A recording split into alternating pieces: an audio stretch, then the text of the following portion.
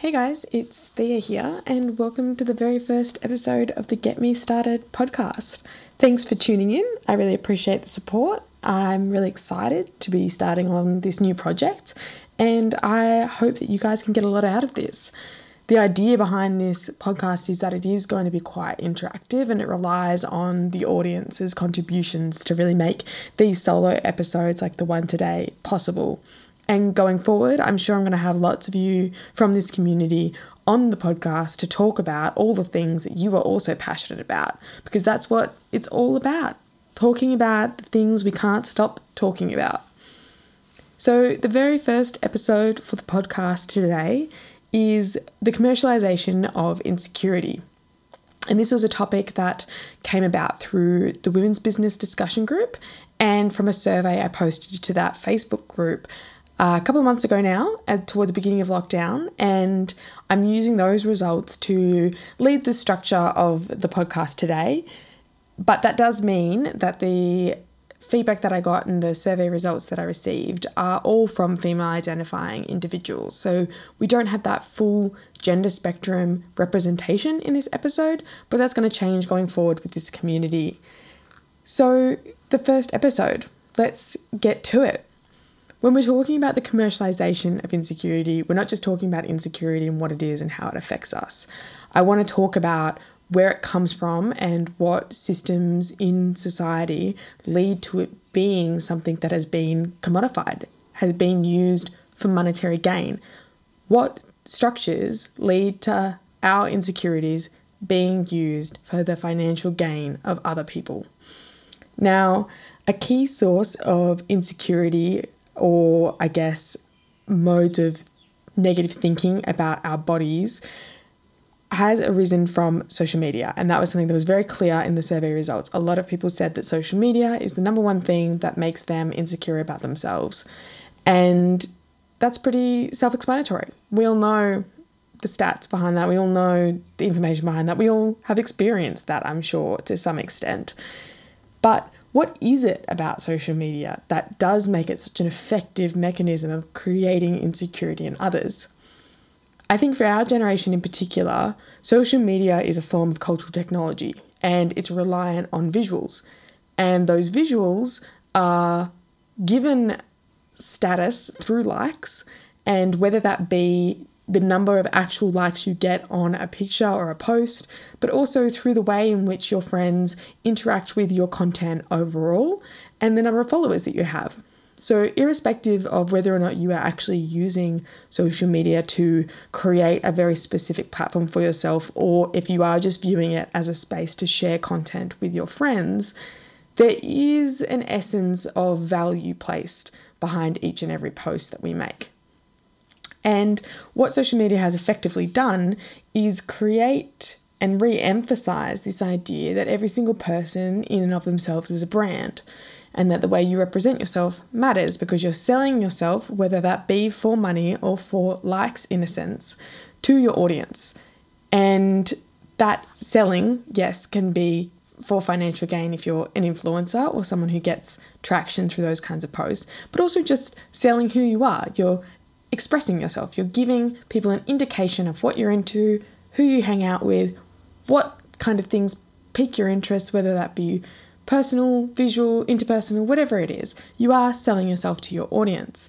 And when we become a brand in and of ourselves, we start to take on a lot of the problems that branding does to somebody. We become ultra sensitive to changes and ebbs and flows in our audience's responses to us. We are more likely to carefully curate our presentation. The instigation of things like the close friends list on stories for Instagram further developed that, in the sense that you can keep presenting one particular image to the broader audience and then perhaps a less polished image to your closer audience. And that's a form of self-regulation, because you know that certain kinds of feedback and certain kinds of imagery are going to gain certain kinds of responses, which you are more comfortable with one or another audience receiving. And all of these things are reflective of the way in which we take on the subliminal and conscious messaging that social media gives us and use it to inform our decision-making processes when we use these kinds of platforms. I think everyone can understand that the social media world, in the sense of influencers, very much comes down to this perceived correlation of desirability and attractiveness to content and success. And what this does is it reinforces and reingrains certain trends and ideals that are already present in other areas of society and may have already been present for decades, but it further introduces them and reingrains them into the psyche of the now. Because if you go and do a survey of the most liked photos or the most followed influencers, whether that be on a global level or just on a local level, a lot of them influencers that you're going to encounter fit within very specific kinds of representation and body image. And I know that there is a widespread below maybe that peak of the pyramid, but if we're really looking from a top-down perspective and moving further and further away from our own individual self, what you see is this sameness, this uniformity in trends, in aesthetic, in look, in tone of voice even. And it's undeniable to say that those things come back to influence us on more minute levels, whether or not we want to fully acknowledge the influence that, say, someone like the Kardashians could have on your individual self when you don't see yourself as someone who feeds into or pays attention to their kind of body image and body representation. But you've got to think about the fact that these things come back in minute ways, through counterculture even. So the antithesis of someone you might not engage with may then become your engagement point, and therefore, in a sense, you are still engaging with the identity of the person who you first said you wanted nothing to do with. But let's come back to what this actually does and how does this actually play out, and what are the more intrusive forms of commercialization that then come into play once we have this socially accepted and endorsed standard of beauty and imagery around the body. A key sector to look at when we talk about this kind of stuff is the cosmetics industry in forms of plastic surgery and less invasive body modification procedures. Now, Australia, as a nation, spends approximately $1 billion on cosmetic procedures every single year, which per capita is 40% more than the US. And that statistic really indicates a trend towards body modification and cosmetic procedures on every level, and really demonstrates how widespread that is. Now, what that comes back to, what that's linked to, why that necessarily is, I'm sure that there is a massive range of influences behind why Australia is such a big spender on cosmetics procedures. But something that you have to acknowledge about these procedures is that they are often about trying to fix ourselves in time. So a time of perfect age or perfect beauty or perfect look. And the problem is our bodies don't remain constant. They don't stick in the same way that we maybe want them to, particularly when people undergo cosmetic procedures.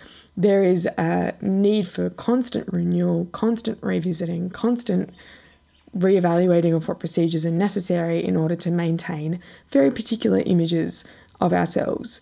In the survey, a number of participants indicated that they had either had or were planning to have various forms of cosmetic procedures done, whether that be more invasive forms of like full plastic surgery or things like lip injections, Botox, microblading for eyebrows is technically a cosmetic procedure, all of these things. And this is where the money comes into it, Because if we're spending $1 billion a year on cosmetics procedures for things which we know aren't going to necessarily last longer than, 6 weeks or 5 years, that's a big spend on a sector which doesn't have a necessarily tangible positive outcome or investment.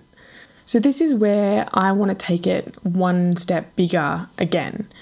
So I've gone from the individual to social media to cosmetics procedures and all the other industries that feed into social media. So what's the step out of that? The step out of that is, what kind of society do we live in? We live in a capitalist society, and the structures of capitalism require certain things of consumers in order to be successful and to create positive economic growth. Now, two of those things is the benefits of someone being insecure and also the benefits of indulgent consumerism. Now, to articulate these ideas without just going down a whole different series of rabbit holes, I'm going to try and keep it concise. I think a quote that encapsulates these two ideas quite well is, too many people spend money they haven't earned to buy things they don't need to impress people they don't like, or in the case of our generation, even know. Now, we all know that brands use insecurities to sell things to us, but how deep that method of creating consumer desire goes is something that I think we become almost immune to, in the sense that we become oblivious to it when it's happening to us. It is so easy and so normal and so everyday to feel that urge to, oh, if I get that, that'll fix that problem. Oh, if I get that, that'll make me appear this way. And really what it's doing is that our appearances and the things that we buy enable us to have a level of social mobility that doesn't actually require us to be able to move between social spectrums. And what I mean by that is that your appearance is a curation of how you interact with the world. And we all want to fit into particular groups or with particular people or into particular trends. And the way you purchase items, particularly when it comes to clothing and personal products, will inform how well you can fit into those things on a base level. And a lot of people buy things that they do not need in order to feel in themselves that they belong to a specific category of social group. And what that leads to is this idea of indulgent consumerism, is that we're self-indulgent, that we buy without thinking, because to have the thing is to abide that fear of being rejected, of feeling insecure, because when you buy that new piece or you wear that new outfit, even if it's just for a minute or maybe it's for several months, you feel a little bit more secure in your identity and in your personal representations to the world. So this indulgent consumerism helps to fuel the consumption of products, which is what capitalism requires of us in order to function, in that the more you buy, the better the economics of the world are, but potentially the worse the economics of yourself are. And that's really where the indulgent part comes in, is that we spend without thinking, and in doing so actually limit our overall social mobility and our ability to actually progress into different spectrums of living and to different class groups, because we get caught up in buying things for the now, buying things for the trivial idea of posting a certain kind of photo and getting a certain kind of reaction based on a certain kind of image that we can portray to those around us. And this is just all a factor of capitalism. It all comes back to the big machine and being a little bit of a cog in the wheel, no matter how hard we try, because the more you lean into these insecurities and the more you allow yourself to get caught up in the idea that a product or an item or a look can actually fix that feeling of insecurity, the more you're feeding this capitalist ideal that, yes, you can buy yourself a better life. And you should buy yourself a better life. Indeed, you should spend all your money on buying yourself this better life, because that means that the top percentiles of society will become richer and richer and wealthier and wealthier. This is particularly interesting to me if you also look at it from the feminist lens, in the idea that women in society are portrayed as being the most avid consumers and also typically as being the worst with money. And this is a twofold capitalist patriarchy mashup of indicating that women are over-consuming in every facet of life, but also have zero understanding of the implications of that on themselves financially.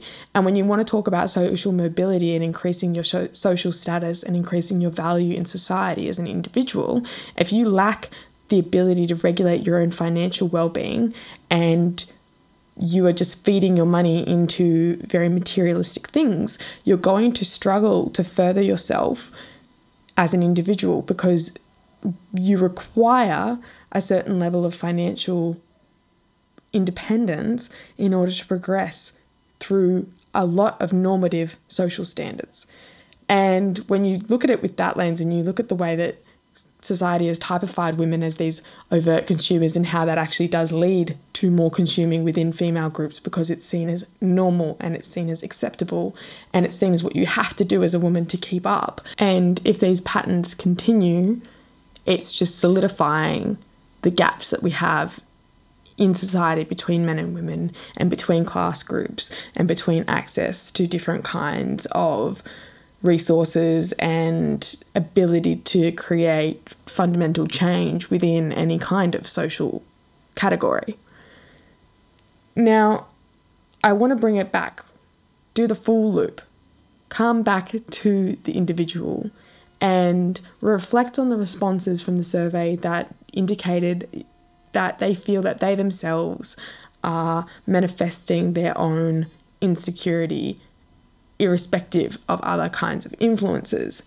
And what can we learn from this difference between our internal and our external dialogues and the way in which these broader structures really come to play a part in the way we view ourselves?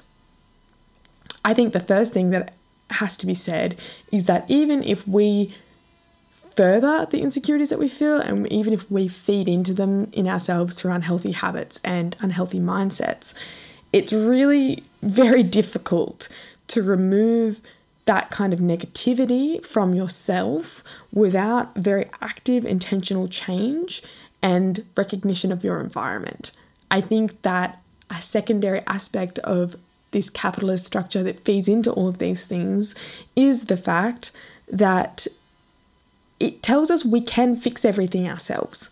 It tells us that, yeah, no, you can, because if you buy this thing or you do this thing or if you just hustle harder or if you just connect with this kind of environment better, you can yourself change it through being involved in this social thinking.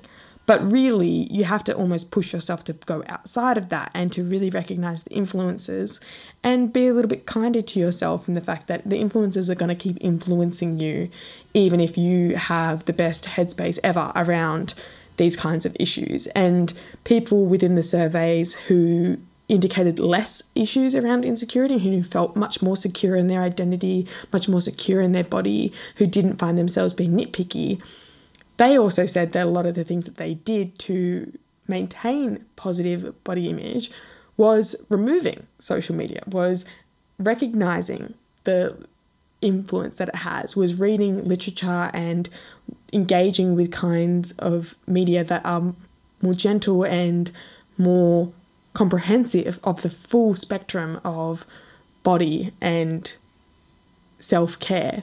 And I think that correlation between people who remove themselves from social media and are very cognizant of it and feeling better in their bodies themselves is just a representation of how you have to really actively and intentionally change your environment to move away from these ingrained normative insecurities. It's also interesting here then to reflect on how we talk about our bodies to ourselves and to others. A lot of people in the surveys said that they themselves felt either very negatively or very positively about their body, but the way in which they would speak to their friends or peers about their own bodies and also just more generally on the topic was very, very different. A lot of people who felt secure in their own personal body image said that they avoid speaking about these topics with their friendship groups or with their peers because they know of the potential triggers that it has, and they know of the potential negative dialogue that that can create, and they don't want to be the initiator of any of those kinds of conversations because they don't fit into this sort of perceived idea that we have to talk negatively about our bodies in order to be like accepted. And body self-love, especially very openly, isn't something that's widely supported, I guess, in a broad range of social settings. Then conversely, people who felt quite negatively about their own body image often said that they were very supportive of their friends because they felt that if they have these internal dialogues and their friends maybe express similar thoughts or feelings, they want to help counteract them. And so they act very positively towards their friends. They encourage their friends to be very loving to themselves because they understand and comprehend the level of self-doubt and insecurity that can come into all of this. It's very poignant that we internalize these dialogues of negativity and yet then try and put forward this really positive spin on the way our peers around us talk about their body. And although it comes from a very good place, it is a bit of a twisted normality in that why do we not all speak positively about our bodies? Why do we not more widely celebrate ourselves and others in that? But what is so strange to us about liking ourselves? What is so strange that in conversation we can't all speak about the things that we love about ourselves? The default instead is to speak about all the things we don't love about ourselves.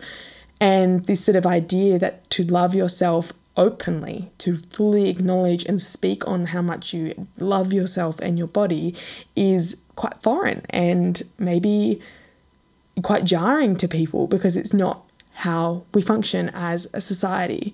But that just goes back to everything that we've spoken about today in the sense that we can't make money off people liking themselves. That's not how the system works. And that might seem very separate from, your own internal dialogue, but I think it's really important to recognize that you live in a certain society, and however much you want to deny your relationship to it, it's influencing you every single day. And if you can become cognizant of that and, really have a bit of a moment where you double think about things when you want something or you feel insecure, like where is that really coming from? Who told you that you are not good enough? Because you are good enough. Whatever messages you've gotten from broader society about you not being good enough or looking a certain way and that being wrong are just false narratives that are created by systems that want to profit off us. And we do have the ability to regulate that for ourselves and for those around us. And I think that that's a really important message to hold on to, because who told you you weren't good enough? Because I can't really think of anyone who once sat me down and listed every single flaw that I find in my own personal body. And yet I believe those voices in my head more than I believe the friends around me who tell me that they're not true. And that is very problematic, in my opinion. These notions of desirability as well really have a lot to say for where we fit in this social world. And then you've got to think about issues as well of race, of ability, of class, and how those factors layer on extra levels of insecurity and a feeling of disconnection, which are going to be covered in future episodes, because trust me, you don't want to get me started on some of those.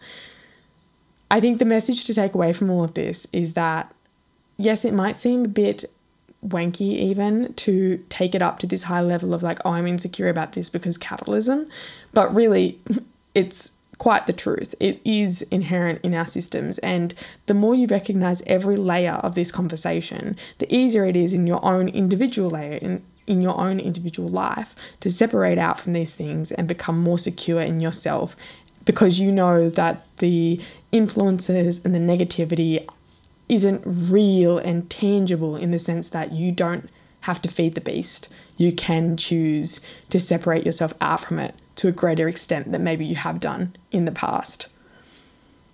A few suggestions and methods for combating different kinds of insecurity that came out from the survey is the use of positive affirmations, which can be both written or verbal.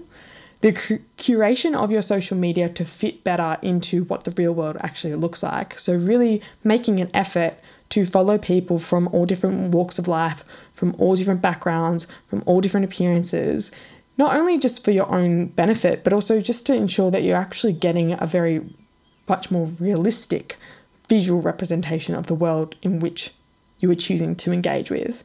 Exercise and healthy eating obviously come up a lot, because if you take care of your body, you're much more likely to like it because you know you're doing the best you can. And I think my overall takeaway is just acknowledge your place in the world. Just because we're part of this big system doesn't make us powerless, but also you've got to cut yourself some slack because you're part of a really big system and a really big world over which you do not have complete control. And controlling your own personal identity can only go so far even within that. Now, to round out the conversation today, I have a couple of suggestions of things to watch, read, and listen to if you're looking for more insights into this topic or you want to go and do your own research. I'd be very curious to hear your thoughts on what we've spoken about today, and I know I could have spoken about it for a lot longer. But some initial points of reference for you are The Beauty Myth by Naomi Wolf, which is a seminal text around the commodification of women's imagery in the way in which certain things have arisen out of a desire for patriarchal control of the female body. The docuseries Kathy Burke's All Woman, which is on BBC4 and was recommended by one of the listeners, who said that it's been a great insight into some of the different industries and some of the different social perceptions of beauty and how those have developed over the ages. And another podcast that you can go and listen to, Anoni has a podcast called Adulting, and there's a number of episodes on there about fat phobia, beauty standards across races, ability with beauty, and all of those kinds of topics which delve into these things in ways that I can't do justice to on my own. So that would be my first list of recommendations for you guys to go and find out more about this yourselves. But I also want you guys to share your thoughts and feelings in the comments when we post this episode. And I'm open to any and all feedback about what you want to hear next and who you want me to bring on the show to talk about what kinds of topics. I hope that this has been an educational experience. If not, I hope that you've gotten through the whole thing and it hasn't been too tedious for you. But I'm really looking forward to growing my confidence with this and recording new episodes into the future. So thank you very much for listening to this first episode, and I hope to be in your ears sometime soon.